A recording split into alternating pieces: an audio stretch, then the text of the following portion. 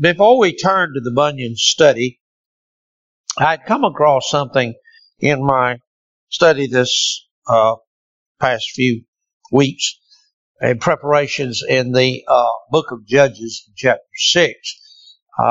One of the things, and I always, of all of my studies, as I go through the book, I wait for the very last book I read in my preparations is this book, Commentary on Judges by Richard Rogers, 1615, which Brother Gormley got me. And I save it to last for two reasons. One thing, it is so hard to read, I put it off. The other reason is there's always such weight and profundity to what he says that I want to give it time and meditation. I don't want to read it academically and just rush through it, look for notes. I want to consider his thoughts deeply. And this section here of chapter 6, the section beginning at verse 11 and 12, which we took up this morning, among many other things, in Rogers' comments on that section of Judges 6, he goes off somewhat off onto a little rabbit trail of talking about work, labor, men and their labor, because Gideon is laboring. He's there in that wine press thrashing wheat. And I did not, and probably will not, make a point in my sermons that when you study the whole person, the whole life of Gideon, and gather up all the pieces of information, that you can try to put together a history of himself and his family.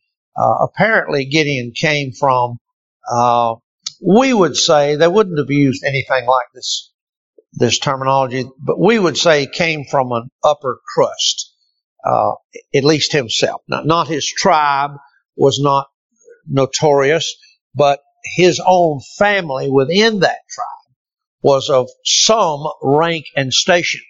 And certainly they had servants. Gideon had servants. He would not have been typically doing this work that he was doing in threshing this wheat. And so Rogers kind of goes off on to a little trail of discussing this whole matter of a man's relationship to his labor, to his work, his place and its connection to, and the what is often a man-made gap between a person of riches and a person working. I guess because this goes to the internet, I won't use any names, but there is a man here in Coweta County. I'm stricken with it every time I see him and talk to him. There's a man here in Coweta County who is quite wealthy. Is worth literally millions. And yet he goes to his office every day and does what he's done his entire life, and including the manual, dirty labor that has made him rich. And I never cease to be amazed every time I see him and do business with him and talk with him. I never cease to be amazed at how absolutely comfortable he is in just being who he is and doing what he does, and no thought of any sense of not working anymore. And he's a very old man.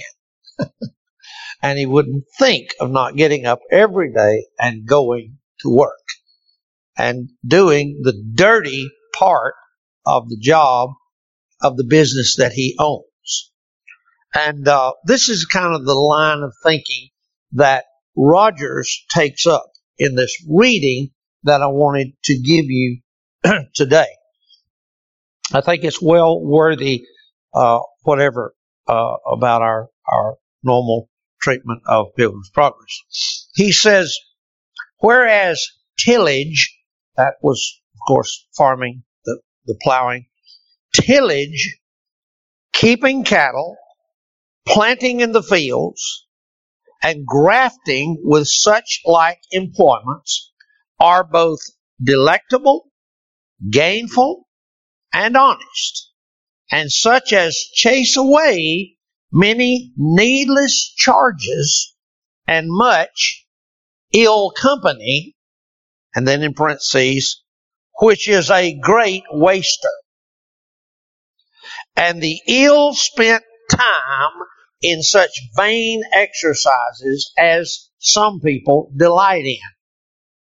And if it be not allowed to men of worship, now that's a phrase, men of worship, as used in this writing, he's talking about high-ranking men, men of station, men of considered in the upper echelon, we would say, high-ranking. He says, if it be not allowed to men of worship to pass their time in such manner, but that even they must occupy their talent till the Lord come, and not pass the time in fleshly ease-taking, play, idleness, and other like profane behavior, much less is it tolerable in meaner persons to be ill employed. But besides this, seeing by so fit an occasion as I am led to speak, I will therefore say a little of this common sort of people. Now he's going to speak to commoners.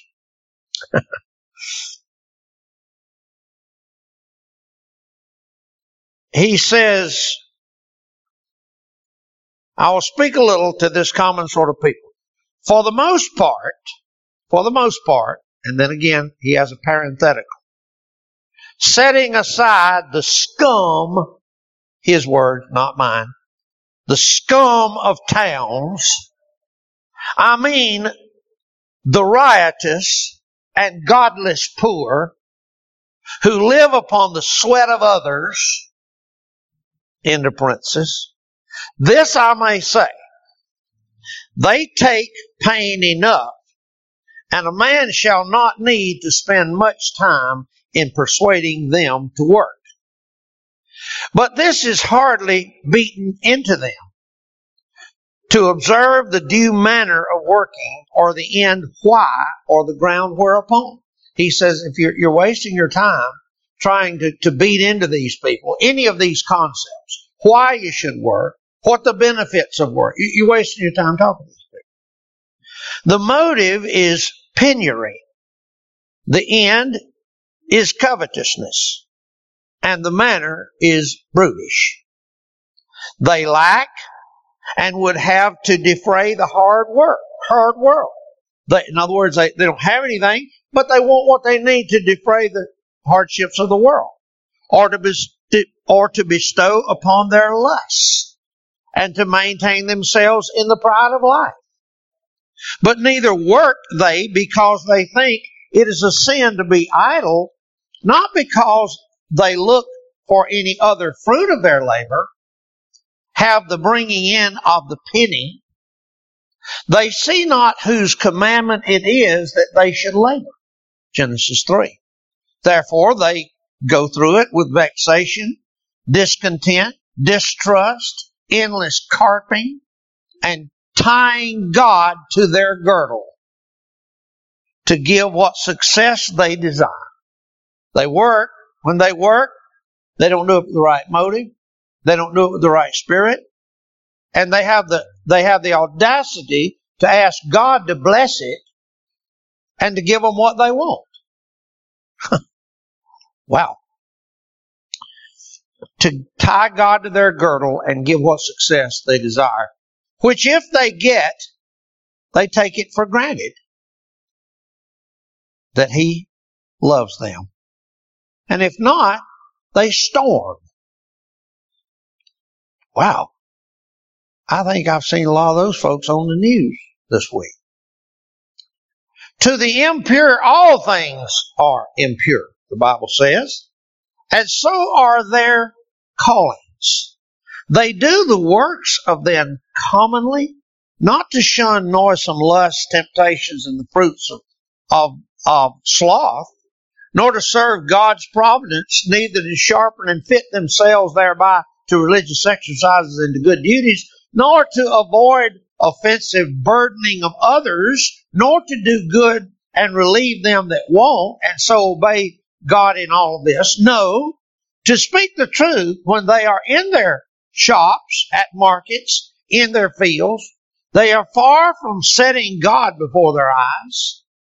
Much less do they believe that God is with them there to bless them in their work, as well as when they are occupied in the duties of religion.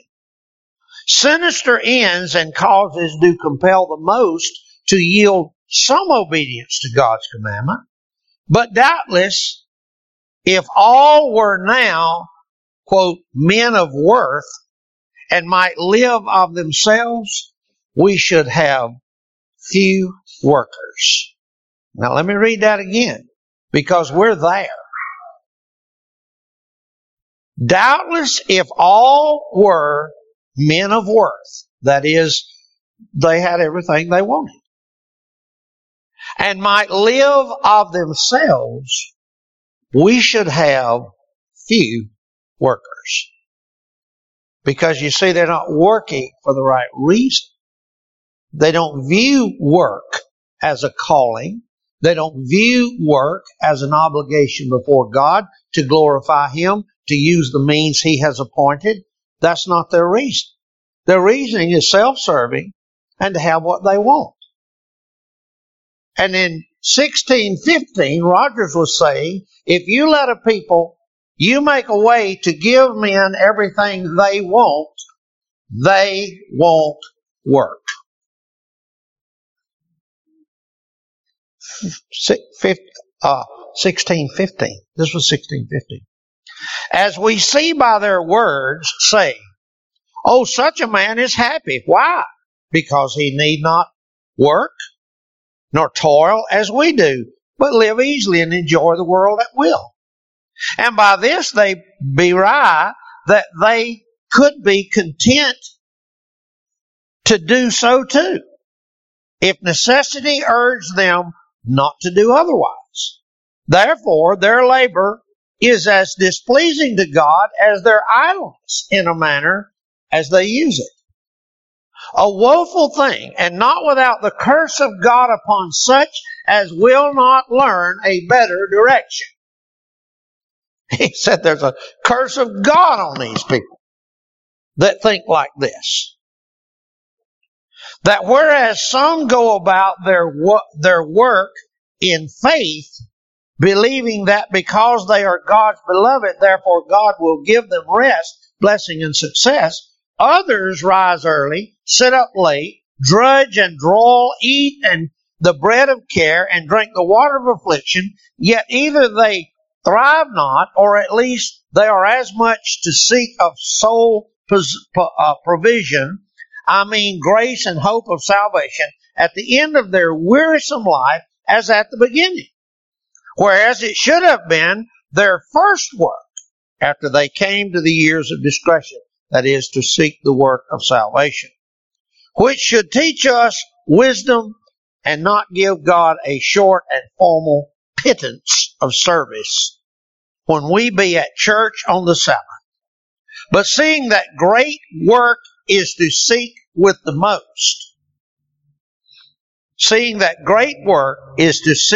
most, therefore to give all their diligence thereunto, that is, to make their salvation sure, that all the 6 days we may wholly give up ourselves to other affairs, without so much as minding God or godliness. For the Lord will have us serve Him religiously, as well in actions civilly, not religious, as holy.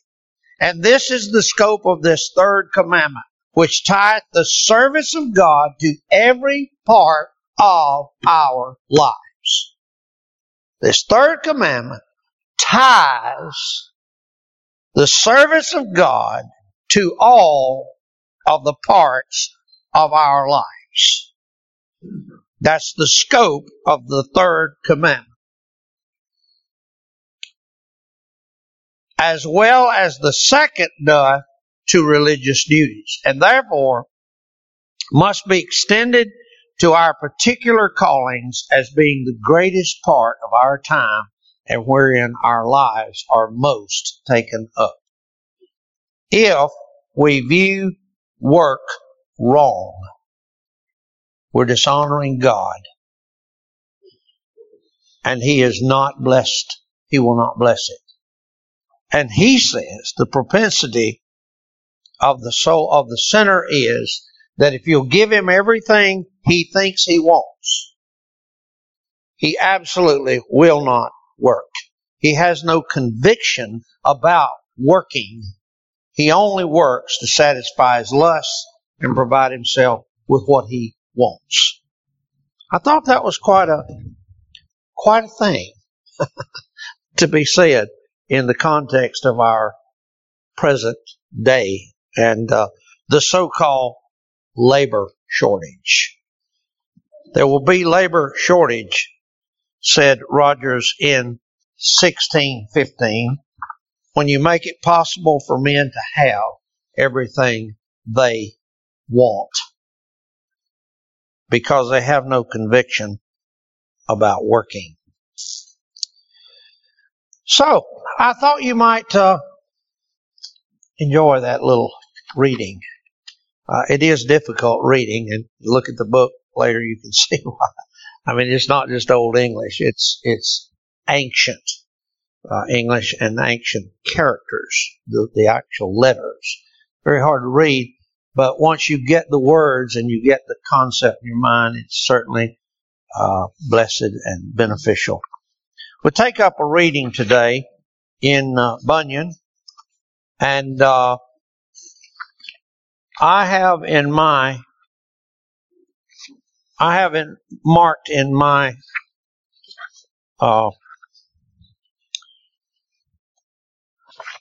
book that our reading will begin with the paragraph that starts out, "Then said Greatheart to Mr. Valiant for truth, thou hast worthily behaved thyself." Is that correct? Is that what all of you have? Okay? I thought so. I just want to make sure. "Then said Greatheart to Mr. Valiant for truth," after his great testimony, by the way, it's on the heels of his testimony, "Thou hast worthily behaved thyself. Let me see thy sword." So he showed it to him. As I say, this is on the heels of the great battle and which he had, Valiant for truth had, and fought bravely until his hand was bonded, if you please, to the sword. And Greatheart commends him as having fought valiantly, worthily. And then he says, "Let me see your sword." So he showed it to him. And when he had taken it in his hand and looked thereon for a while, he said, "Ha! It is a right Jerusalem blade." It is a right Jerusalem blade. And Inglis, I believe it was Inglis, had a comment. Inglis said, "As Greatheart presents a guide of pilgrims, Valiant for truth," says Inglis, "is a private Christian of the same noble disposition. There is a touch of true genius in the remark of Greatheart regarding this sword, when he said, 'Ha, it is a right Jerusalem blade.'" Inglis said there is a touch of genius in that statement. He has this poem, Inglis does. "His sword was in his hand, still warm with recent fight, ready that moment at command, through rock and steel to smite. It was a two-edged blade of heavenly temper keen, and double were the wounds it made where'er it smote between. This right Jerusalem blade. Well, he said it is a right Jerusalem blade. Valiant for Truth says it is so. Let a man have one of these blades, with a hand to wield it and skill to use it, and he may venture upon an angel with it. He need not fear its holding, if he can but tell how to lay on. Its edge will never blunt. It will cut flesh and bones, soul and spirit, and all. And of course, you know what he's talking about. The Scriptures. This right Jerusalem blade. But I would encourage you to underline and keep to your heart, put a star beside it, if he can but tell how to lay on. Our Bible is a great, powerful, two-edged weapon. But its effectiveness for you rests on your ability to use it, to know how to lay on. The Word of God is infinitely powerful, but its limitation is the one who's using it. You remember the Lord Jesus, that's a very classic illustration preachers use about using the Word of God. When Satan came to the Lord Jesus to tempt him, what did he fight him with? The Word of God. In everything he said, he responded with the Word of God.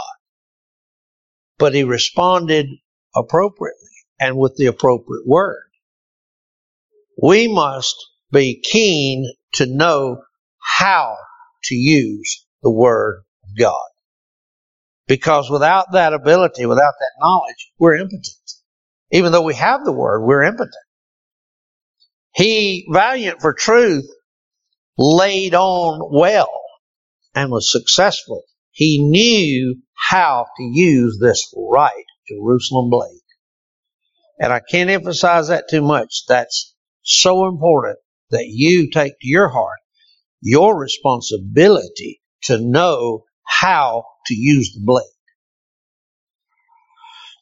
Greatheart said, "But you fought a great while. I wonder you were not weary." Valiant said, "I fought till my sword did cleave to my hand. And then they were joined together as if a sword grew out of my arm. And when the blood ran through my fingers, then I fought with most courage." My goodness. Greatheart said, "Thou hast done well. Thou hast resisted unto blood, striving against sin. Thou shalt abide by us. Come in and go out with us, for we are thy companions." And then they took him, washed his wounds, and gave him of what they had to refresh him. And so they went on together. And so now, Valiant for Truth joins this company. From now on, he will walk with them in their pilgrimage, in their journey to the celestial city. He has fought well. He has known how to use with skill, wield it with skill, this right Jerusalem blade. That will be needful. That will be useful for them. And so they went on together. Now, as they went on, Mr. Greatheart was delighted in him, for he loved one greatly that he found to be a man of his hands. Because there were in company they that were feeble and weak, therefore he questioned with him about many things, as at first what countryman he was. Valiant said, I am of dark land, for there was I born, and there my father and mother are still. How often is that the case? That one may become valiant for truth while their father and mother still stay in dark land. What a thing. What a thing. He's given testimony where he came from. He said, I came from dark land. But it's on his heart to say, in giving his testimony, it's on his heart to say, my father and mother are still there.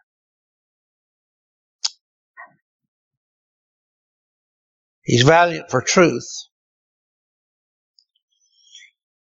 but he hadn't forgotten that his father and mother are still in dark land. Dark land, said the guide, doth not that lie in the same coast with the city of destruction? Oh, yes, it doth. Now that which caused me to come on pilgrimage was this. Now here's a wonderful, wonderful testimony. That's why I put the title in the bulletin, Testimony Time. Here's a wonderful testimony. I won't say it. Wonderful testimony time. He said we had one Mr. Telltrue came into our parts, and he told it about what Christian had done that went from the city of destruction. Namely, how he had forsaken his wife and children and had betaken himself to a pilgrim's life. Now understand the context here. He's testifying in the presence of that wife and children. He's testifying in the presence of that wife and children. And he's telling them, I heard the story of this man, this pilgrim, who had forsaken everything, his wife and children, and had betaken himself to a pilgrim's life. It was also confidently reported how he had killed a serpent that did come out to resist him in his journey, and how he got through to whither he intended. It was also told what welcome he had at all his Lord's lodgings, especially when he came to the gates of the celestial city. For there, said the man, he was received with the sound of a trumpet by a company of shining ones. He told also how all the bells in the city did ring for joy at his reception, and what golden garments he was clothed with many other things that now I shall forbear to relate. In a word, that man so told the story of Christian and his travels that my heart fell into a burning haste to be gone after him. Nor could father or mother stay me. So I got from them, and I came thus far on my way. Well, he heard a testimony. I found a copy of a poem written by a fellow. I don't know who this fellow is, and I didn't take the time to look him up. Perry Tanksley, 1980, this poem was published. It's entitled, I Caught Your Faith. He said, I saw you stand bravely for years, but saw no trace of senseless fears. I saw you stand calm through stress, but caught no glimpse of bitterness. I saw you stand prayerful in grief, but saw no trace of unbelief. Though you spoke well of Jesus Christ, I caught your faith by watching your life. Mm.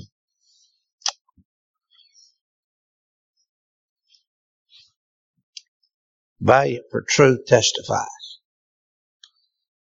that he heard the testimony, pilgrim, and his heart burned within him. And he said, I want to go after this man. And he became valiant for truth. Greatheart said, you came in at the gate, did you not? That's important. Nobody goes to the celestial city, climbs over the wall, or comes another way. You got to come in by the gate. You came in by the gate, did you not? Valiant for truth says, yes, yes. For the same man also told us that all would be nothing if we did not begin to enter this way by the gate.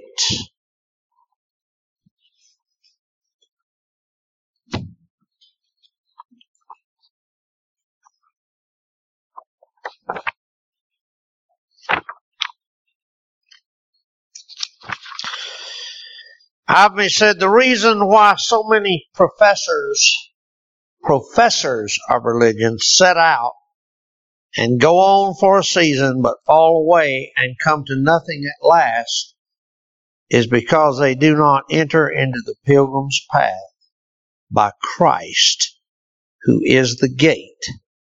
They do not see themselves quite lost, ruined, hopeless, and wretched. Their hearts are not broken for sin. Therefore, they do not begin by receiving Christ as the only Savior for such miserable sinners. But they set out in nature's strength, and not receiving nor living upon Christ, they soon fall away. This is the reason for this inquiry, did you come in at the gate? It is a question we ought to put to ourselves and not be satisfied until we're sure of the answer. Did you come in by the gate? Did you come in by the gate?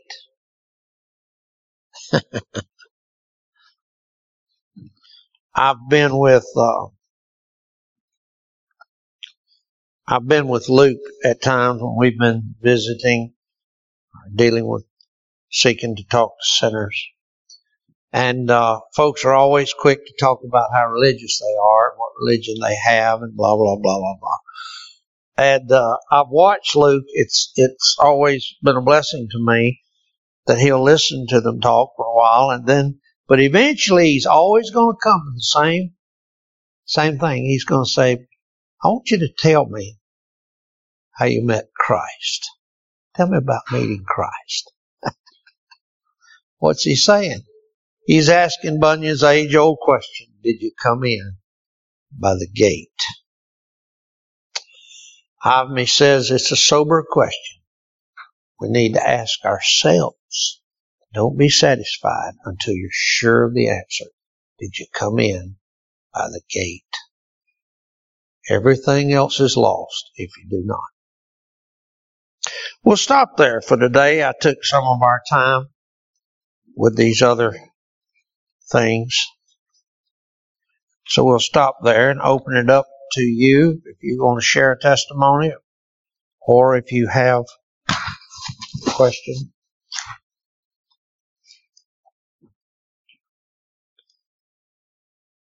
I think it could be said Romans 2, the lead education explicitly makes the point that we are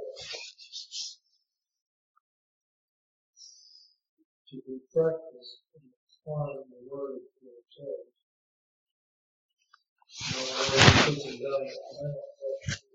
And then all his intention more than at least say application of instruction in the testimony too, but he also did to practice in the word. Yes. You describe that as a choice issue. and the one who sows holy soil has to make the heart burn. Yeah, amen.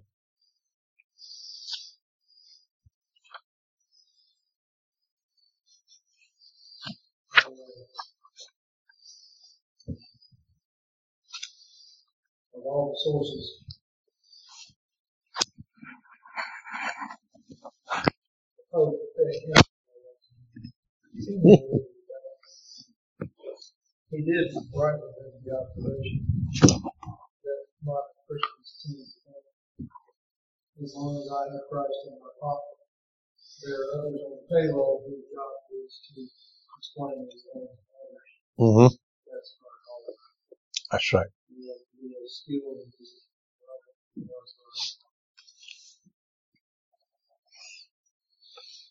Man must be able to know how to lay on. If he can but tell how to lay on, that's a valuable statement.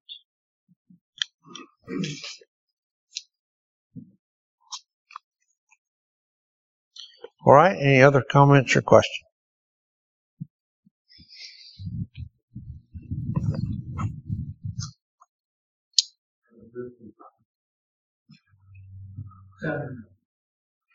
Overly repetitious that one valuable source of encouragement to us in life is the profitable reading of those lives of those people on the board. Yes, sir. Yes, sir. The reading of the lives of those who've gone before. Great prophet.